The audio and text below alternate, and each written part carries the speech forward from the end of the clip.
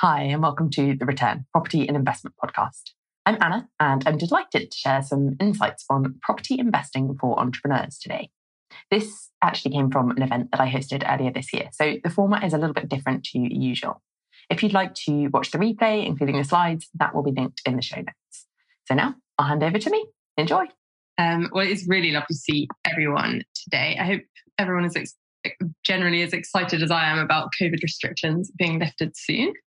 I've got a bit of a whistle-stop tour of property investing for entrepreneurs for you today. So I will get started quite promptly.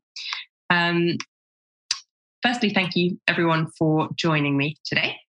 I'm going to share what property strategies work best for entrepreneurs in the 2020s, when is the best time to think about investing as a business owner, and how business owners can overcome the barriers to growing their portfolios and balance immediate business priorities with long-term wealth preservation. So we should have time for some question and answers later. And if it's okay with you, I'll take a minute just towards the end to tell you a bit about what we do at SPI Capital. Before I go into the contents, for those of you who don't know me, and there are quite a few people here who I don't know, it's lovely to meet you, but I should introduce myself. I'm Anna. I'm CEO of SPI Capital, which is an algorithm-driven property asset manager with a social conscience. So we create key worker-focused housing portfolios that enable high net worth clients, often entrepreneurs, to preserve and grow their wealth confidently and easily, whilst having a positive social impact. And just in terms of background, much of my career has been focused on enabling high net worths to easily diversify into residential property, typically focused on smaller buildings and portfolios in the private rental sector, which each worth up to 5 million. And this is really SPI Capital's sweet spot. So before this, I developed strategy and built the seed portfolio for a high net worth backed fund that was targeting £100 million housing portfolio and was involved with about 2 billion of transactions as a strategy consultant at Deloitte. And before all that, I studied real estate at Cambridge, which is kind of what got me into the real estate sector in the first place.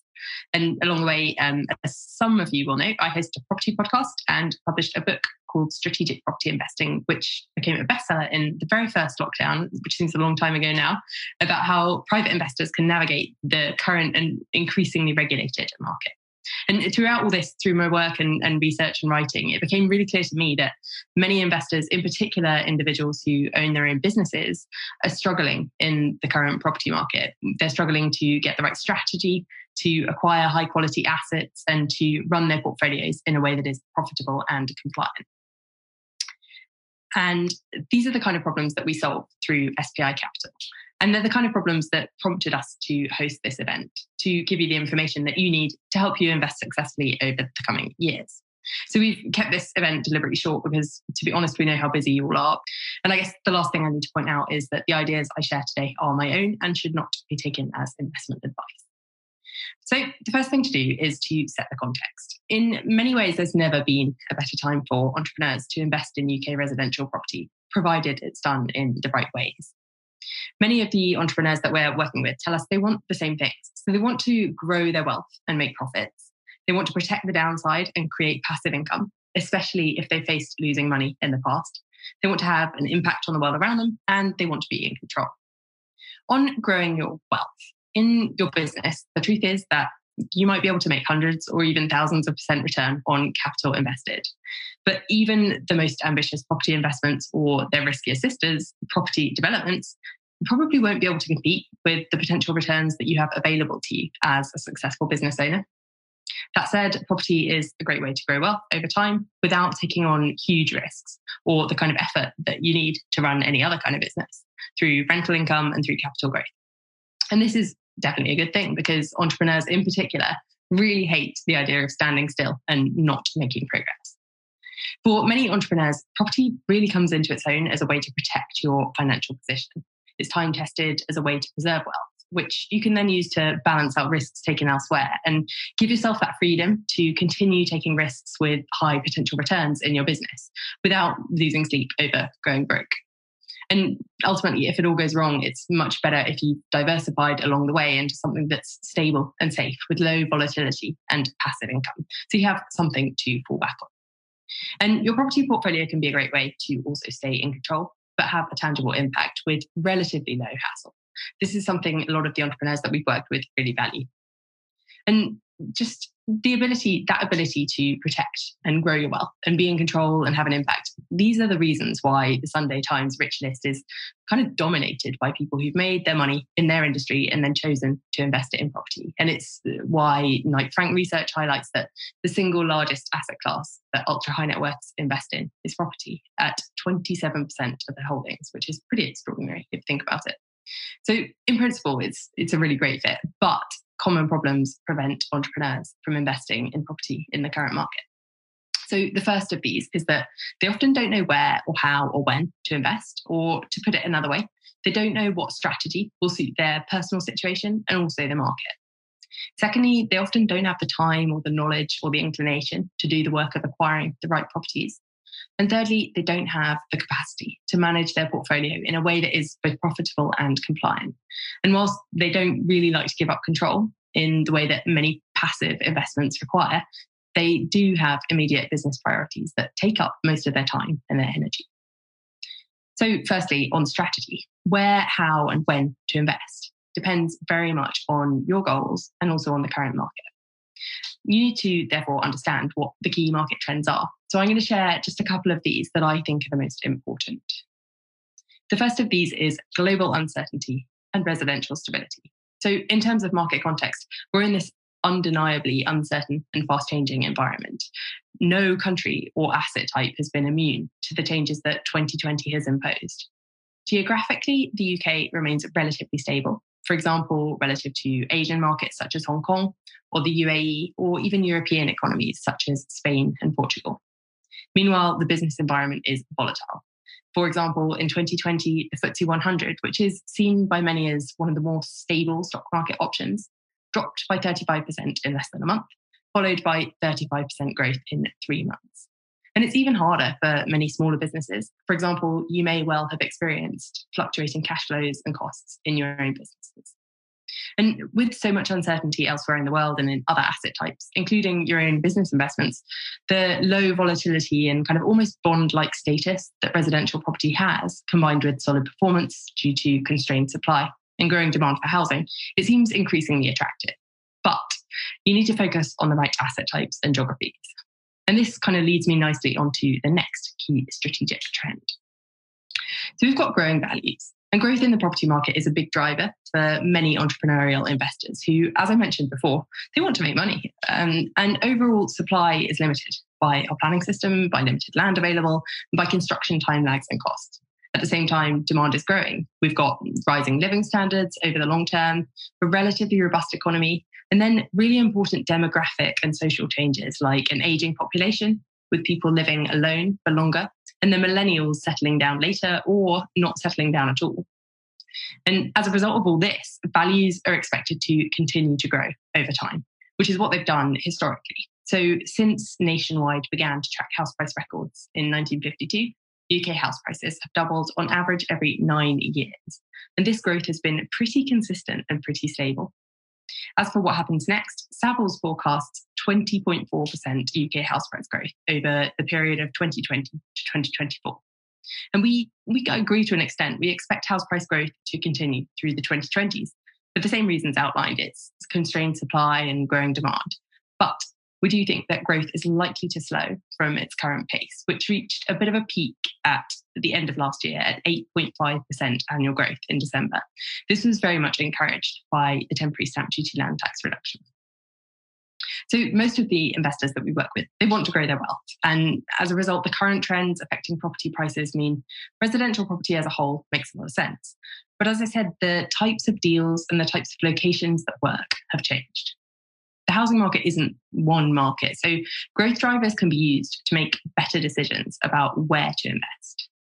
The differences in performance between areas are based on fundamentals, which is the forces that affect demand and supply. For example, Savills forecast that the Northwest will grow by 27.3% in the 4 years from 2020, compared with 12.7% for London. Ultimately, house price growth comes down to where do people want to live, where are their jobs, and what can they afford. So if you want to make a long-term return in UK residential property, you really need to be looking for areas that offer value. And I really like to think of it as being as much as possible like Warren Buffett's idea of value investing. Basically makes sense to look at where the fundamentals of demand and supply are really good and focus on those undersupplied markets with stable or growing demand, and then just buy at the right price and hold. The truth is, the best investment areas for returns might not be the sexiest areas, and they might not be the areas that you're familiar with. So most busy business owners we work with who have invested independently for themselves will focus within 10 miles of their own home or in major cities like central London or central Manchester. And that's kind of because it feels safe. The reality is, though, if you don't have time or skills or knowledge to professionally handle issues as they arise, this can be a bit of false comfort. Familiarity kind of reduces the perceived risk, but it doesn't actually reduce the risk involved. Also, it's likely that you won't be able to optimize your returns if you invest close to home or in the centre of the UK's major cities, in particular now in light of new working from home trends. And another thing that really attracts investors is the idea of hotspots. But there's a bit of a word of warning on these. When an area is described as a hotspot, for example, it appears in one of the Telegraph's articles on, the top buy-to-let hotspots to invest in, that's often when it's basically too late. As for strategy, so we've spoken to and worked with many investors who've been burned by schemes such as glitzy, glamorous new build properties, often marketed with so-called discounts, off-plan opportunities, or exciting developments, private equity-backed projects, or crowd-funded deals, which are really attractive to entrepreneurs who like the idea of profit and of having an impact. But the truth is, these can be far more risky than the sales pitches would suggest. And the potential increase in returns from more unproven opportunities may not be worth the additional risk. For example, glitzy new build projects with their NHBC warranties are marketed using these stunning computer-generated images, and it's done to make investors feel safe. However, build quality can be quite inconsistent, and the structural warranty doesn't actually cover very much. And I think the recent cladding issue that's been all over the newspapers highlights how even high-profile developments from trusted developers can actually be quite risky. Often new build prices it's a bit of an industry secret, but they're basically made up. So whether you're thinking of funding a development or buying a new build, don't just accept what you're told. If you're buying the end product, be aware that often fake discounts and guaranteed rents are often used as a marketing strategy. You might be told that you can buy off plan and then flip a property when it's built because the market is growing. But the real truth is, ultimately, to benefit from house price growth, time in the market is much better than trying to time the market. Don't over-rely on capital growth because it is ultimately beyond your control. And this is especially true now because a lot of potential buyers are being priced out by affordability constraints, or they're concerned by uncertainties in their employment position. The unfortunate truth is that a lot of investors have ended up losing millions of pounds to half-built schemes where the developer sadly went bust. The truth is, developers usually can't control either sales cycles or the costs that define profits. So with off-plan, private equity and crowd-funded developments, you are taking on development risk and you're at the whim of the construction company or developer, rising build costs and slower sales cycles. Many entrepreneurs do love this idea of development, but the reality is not very many wealthy people actually made their money in this way. They make their money typically in their business and then put it in long-term, what we would call steady eddies to protect it. Development is basically a new business, and it's one that if you're running another, probably very time-intensive business, you're probably not going to be able to be the best at both. So if you are seeing property as a way to balance out business risks, then basically I would encourage you to avoid anything, whether it's areas or buildings or projects, which has unproven demand. So that includes those development projects as well as new build schemes and off-plan. It's much safer to invest in already built assets without that development risk and a bit of a track record in terms of rental income. And this is something that we specialise in at SBI Capital. So for many entrepreneurs, a big incentive to invest in residential property comes from the passive income that can be created. And this is driven by the strength of the rental market in what's known as the private rental sector, or PRS. This is currently worth 1.5 trillion in the UK, 1.5 trillion pounds, just to be clear. The private rental sector, in its most basic terms, it's basically residential property owned by a landlord and rented to a tenant. And it amounts to over 20% of UK households. Trends in the rental market can be used to guide the right asset decisions. So overall, demand is increasing for the same reasons driving house price growth. In addition, we've got generation rents, affordability constraints, and desire for flexibility, and current uncertainties, which reduce demand from potential homeowners. And this is kind of good news for long-term residential investors because it means demand for rental housing increases and therefore rents increase. But in fact, providing rental housing that people can afford is a bit like providing a utility. It's counter-cyclical because we all need a roof over our heads, regardless of the jobs market.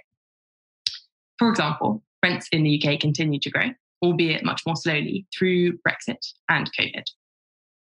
Demand growth and limited supply mean rents are expected to continue to increase.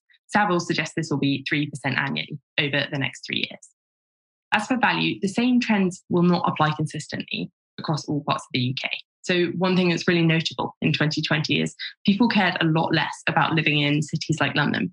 We had this two-track rental market emerge, and it's become quite entrenched, with non-London UK rents increasing by 2.3% over the course of the year, versus a fall of 8.3% in London, according to Zoopla.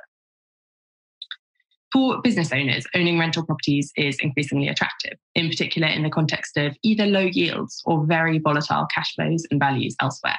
But as I mentioned, it's not just about investing close to home or in well-known city centres. And one approach that's proved really popular with entrepreneurs is to buy a house that you could live in if it all went wrong and rent out in the meantime, or a house that you could also use as a holiday home. And if you're trying to maximize returns and keep risks to a minimum, this sometimes is not the best strategy to use and the best use of your funds, because firstly, you could end up quite over-invested in that single asset. And secondly, if you're looking for a property to use and live in, or have your children or future children live in, and to make money from it in the meantime, you'll likely end up making sacrifices to both goals, because it's actually very difficult to meet all of these needs at once.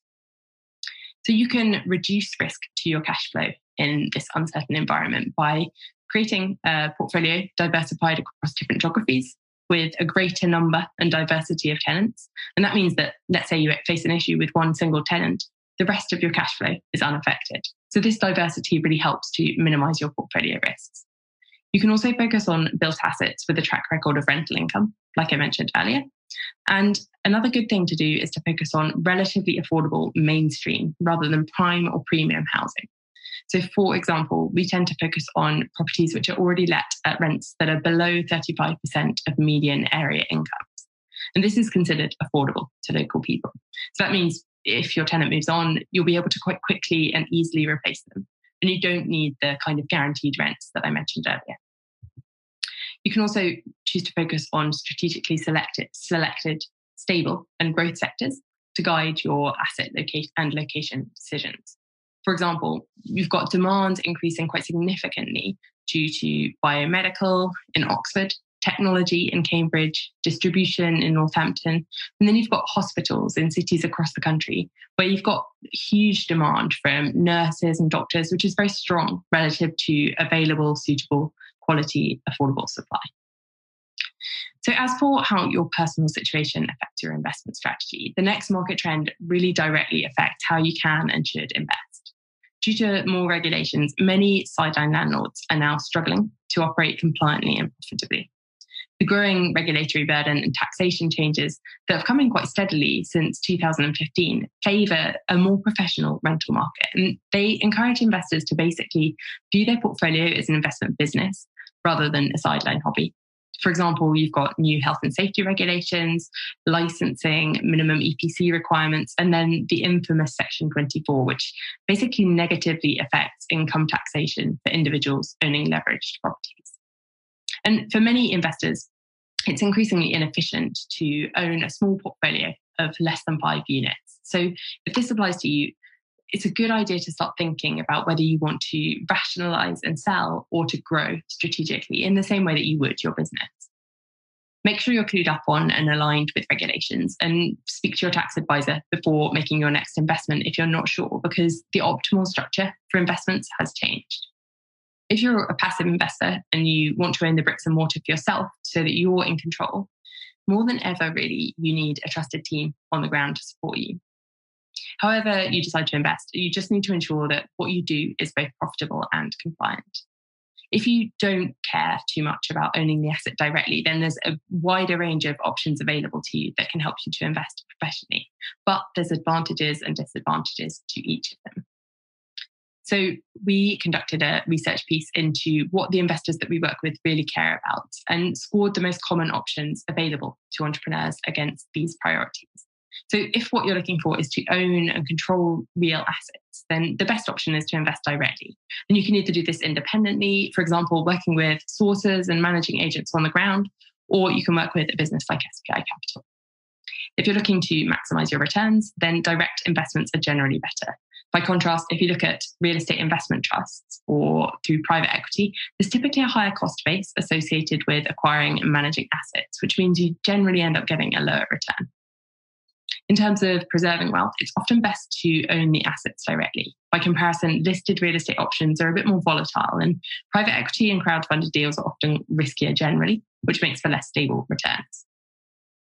For those of you who do want to have a social impact, it's best to do this through a direct investment, as the alternatives either don't focus on delivering an impact, or where they do, it's often a bit tenuous.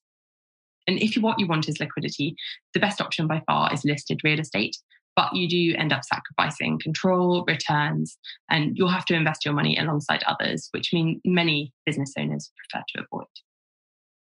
As for when to invest, from a market perspective, there is huge and growing appetite for residential property investments from major global pension funds and other institutions.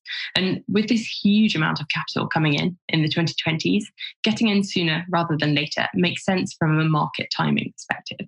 But don't try to compete with institutions. Find your niche. And for example, for us, it's key worker housing worth between 500k and 5 million.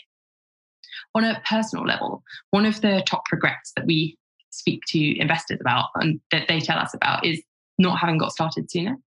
So whether you're in the growth stage or post-exit, the uncertainties we've seen in 2020 really highlight the importance of having something stable to fall back on. Whether you choose gold or bonds or property, that's up to you. As the wise old saying goes, the best time to invest was yesterday and the next best time is today. So if you want to grow your portfolio over the coming years as a way to balance out the risks in your business, UK residential property makes a lot of sense. But remember that not all property opportunities are created equal, and many of the old ways are broken. So you need to think really strategically about key trends in the market, such as global uncertainty, growing values, growing rents, and increasing regulations. These will affect where you invest and how you invest. And you also need to consider your personal requirements, which will affect when you invest and how you can operate in a way that is profitable and also compliant. As for how business owners can balance the immediate business priorities that they already have with long-term wealth preservation, more than ever, we think you need the right teams on the ground to support you. And at this point, leads me nicely into taking a minute to just share a bit about SPI Capital, if that's okay. So the three co-founders are myself, Ruth McCarthy, who's a former head of real estate at a top 100 national law firm, and Damien Fogg, who is a building surveyor, investor, and former financial advisor with over 2 billion of residential transactions under his belt. And we're supported by advisors such as Heath Thomas, who is head of real estate finance for NatWest and RBS in the north and northwest of England. And SPI Capital was created when three of us, real estate professionals with 50 years experience across property law, surveying, finance, and investment strategy, saw a gap in the market. We were all working at the time with high net worth individuals, and we realized these clients were basically all facing the same problems. They wanted to own tangible, stable bricks and mortar assets that would give them a good return throughout market changes, but they didn't want to do it passively through buying the kind of low performing REITs or property funds that we mentioned earlier. They did want ownership and control, but they didn't want the hard work and hassle of being a landlord. But the problem was there really just wasn't a suitable provider to solve this problem. So we set about designing a solution that focused on what our high net worth clients wanted and enabling them to meet their specific goals so that they could invest confidently and easily, but without losing control. And we believe there's never been a better time to invest in UK residential property, provided it's done in the right ways, with risks minimised and returns maximised. It will no doubt be clear from the presentation that the fundamentals of residential property remain very strong, but it's no longer as easy as it was before. So our mission is to transform how high net worth individuals invest in residential property. So we empower investors to preserve and grow their wealth with confidence and ease, whilst having a positive social impact. And if you're interested in working with us to create your portfolio, there's a couple of ways that we can take this forward. So if what you want at this stage is just information, then the book I published last year contains a lot of the recent changes and their impacts for you as an investor. So if you'd like a copy, just drop us an email with the best address and we can get that sent out to you. If you just want to stay up to date with what's happening in the market, I've got a podcast, which is a good place to start. So that's linked on the slide. And if you'd like to explore working together or to find out more about what we do and see if it's a good fit, then just email info@spi.capital to book a confidential, no obligation conversation, or wait for our email. We'll do a follow-up email after this event.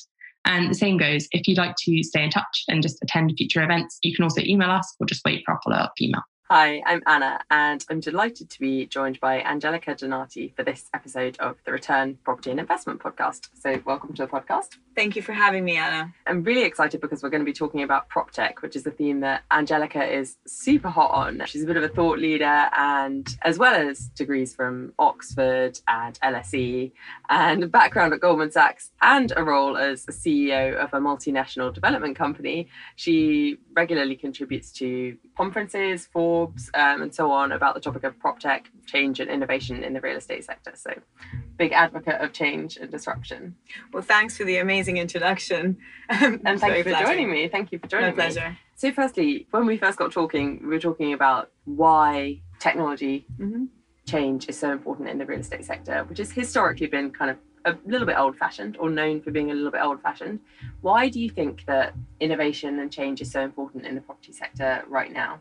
I think it's the right time. It's a train that might run away from us if we don't jump on it at this moment. So property is a very sticky, idiosyncratic sector. It's not like the finance industry, and I'm just drawing that parallel because I used to work there. Fintech took off with a bang and took off very quickly because we're talking about a purely intangible asset. Property is very much a tangible asset and is very people heavy. So there's always been a lot of reluctance to change and innovate, especially because a lot of money used to be made without much innovation at all. Traditional methods always worked. And I think for the first time now, the cycle is broken and traditional methods are starting to fall short. And so there is a perfect opportunity to bridge the gap and introduce tech. The problem I'm seeing, although less so more recently, is that there are a lot of companies out there who just don't want to see it. And the philosophy is, it's always worked this way before. Why should we change something that's not broken? But things are broken now. So it's an opportunity, but it's also a challenge to embrace change at the right time and in the right way. Mm-hmm. Oh, it's very interesting that you bring it straight to that element of resistance. That's certainly something that I see in the investment space where, for example, people sort of still believe the same things will always work, like the mantra of capital growth, values will always go up regardless of looking at the fundamentals. In the same way, people believe that, well, actually it'll be interesting to find out what, from the construction side, for example, or from other parts beyond investment, what the resistance is, where that's coming from. Sure. So I think, the easiest one to talk about is, as you say, investment, simply because the real estate model is built on assets. And actually right now, what's changing is that it's starting to transition into a people-centric business in the sense that it's not about getting the building in the right place. It's about delivering the right space for the occupiers, because you can have a fantastic location, but it could be empty if you're not providing the right service. On the construction side, it's even thornier because there's a whole regulatory side of matters that it's not very easy to tackle, especially because you're building something that needs to last, or rather stand the test of time. And so the risk aversion is very high there. But I think on the construction side of things especially, there is still a conflictual relationship between the people who execute and the people who commission work. And so there is no flexibility to kind of experiment with stuff, because as a contractor, and I talk from the contractor's point of view, because that's what one of the things my company does, you cannot afford, both in terms of margins and in terms of contractual agreements, to deviate from what you've agreed on. So it stifles innovation. The way that can be fixed is if the end clients, whether they're private sector clients or public sector clients, bake innovation into their plans initially, and then that's part of the mandate for execution. So why would they do that then? And again, when we talked in the past, we talked about sort of using innovation, using change as a way to solve very real problems, of which there are many in the property sector. But actually that doesn't always happen. So why would they want to innovate? So, I mean, quite bluntly, there's only two reasons why you would ever want to make any kind of change as a business. You would do it if it helped your top or your bottom line. Ultimately, you either make more revenues or spend less money. Yeah. And these boil down to just, more profits, hopefully, for your business in the long term. So that's the only condition for change, which is why when you're talking about the problem solving side of things, it's very important that you're looking at real solutions to problems and not solutions looking for a problem. Because otherwise it's just window dressing, which also sometimes plays a role. Like sometimes the whole marketing angle is important, but ultimately in the long term, you need to bring a strong value add to the business that you're working with in order for any kind of change, whether it be tech and innovation or social change, you name it. It needs to bring something to them. Then in that case, what are some examples and good examples where they've solved very real problems through innovation that you've seen? Oh my God, there's so many. It depends on... The most exciting then. Oh goodness, how long do we have? So for example, I think to me, going back to what we're talking about in terms of asset management and their whole service side of real estate, there's so many clever solutions out there that are individually and collectively tackling the problem of how do we get the occupiers of our buildings to have the best experience possible. And so, for example, in office spaces, it's about, well, not just about how you efficiently use the space, not just about how you make sure they've got the best air quality, but also about how, how they can park their cars and, book their meeting rooms and, how best to allocate their desks so that they're more efficiently used, all the services that tenants can, or not even tenants, that workers can have through tenant apps, the access controls. It's a package solution that right now is not being delivered by a single startup, but by all these startups working together. Then you see these office portfolios kind of getting a new lease on life. And, there will always be a space for people to go to work. I don't really believe in this whole, we will all work from home mantra. So it's very important. And the same in other spaces like retail and residential. In residential, it's a bit trickier because obviously you don't want that much external presence in your home, although there's a lot that can be done anyways to bring service and efficiencies.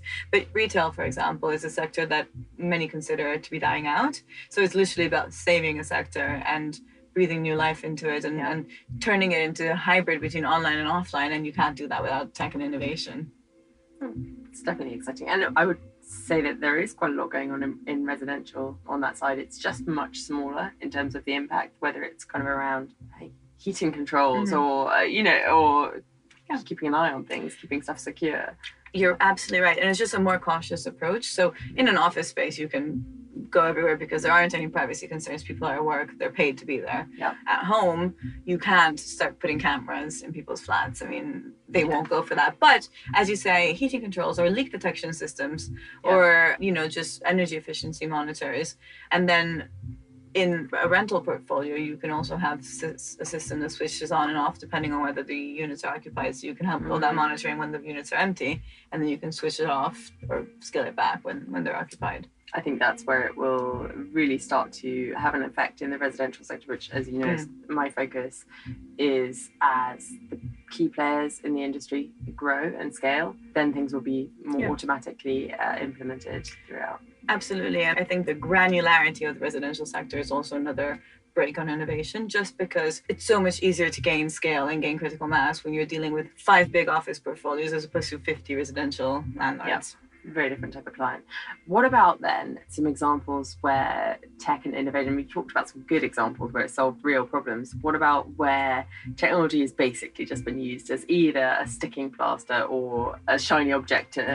And change and disruption are not limited to technology in the real estate sector. What other types of change or innovation do you see happening and being important in property? So, I mean, tech is just an enabler, right? It's the tool. It's not the be all and end all. I think you need to innovate your process using all the tools at hand. So your product is the asset. And your process is the way you manage it, or in construction, the way you deliver it. Now, tech helps, but that's actually not your end goal. Your end goal is to deliver a better result to your investors and to your end users. So a lot of it is also just cultural change and just KPI change as well. So if your bottom line concerns... Just explain what you mean for... So key performance indicators. So let's say that would I find my KPI could be I want to maximize my rent roll. Yeah. Right. But then that's not enough. So then you go into that and you think, okay, well, how can I maximize my rent roll? Do I stuff as many people into the space as I can? Or do I try and make sure that there's no vacancies in the space? Or do I try and take top dollar for every square foot? And depending on which KPIs you make more important in your strategy, then you roll out a different tactic. So then there's tech that can support all three. But the main thing here is figuring out what your ethos is and what your goals are. And that's the first step. And then the tech is just a tool you layer on afterwards. Okay. Very interesting. And if there's one innovation that you're most excited about right now in property, what would that be? So I would say, just because of what I do on a daily basis, I'm very excited about the whole construction side of things. Just because if kind of property management is thorny, construction is even thornier.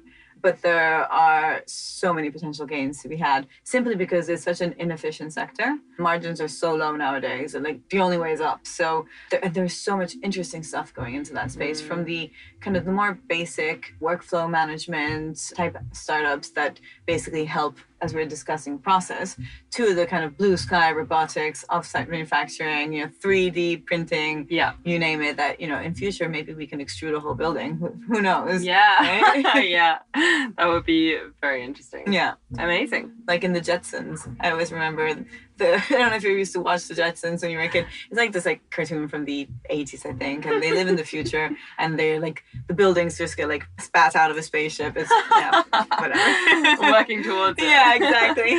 Amazing. So if anyone wants to find out more about what you do or follow what you're up to, what's the best way for them to do that? So plenty of channels. So I'm quite present on social media. So I obviously my Forbes column, which you can find on Forbes just by looking up Angelica, Krystle, Donati, or Angelica Donati, and you can follow that and read all my articles. I publish about one a week. And then I have LinkedIn, I have Twitter, I have Instagram, I have Facebook, I have everything. And I also have a website, angelicadonati.com, where I try to collect all the various things that I'm doing. Cool. Awesome. Well, thank you so much for sharing your ideas and insights and for joining me on the podcast. Thank you so much for having me, Anna. It's been a pleasure. Absolute pleasure. And if you want to find more about the podcast or hear other episodes, the best place to go is annaclareharper.com with no I/podcast, and Anna Clare Harper on Instagram and LinkedIn, and also angloresidential.com. So thank you so much for joining me. Thanks for having me.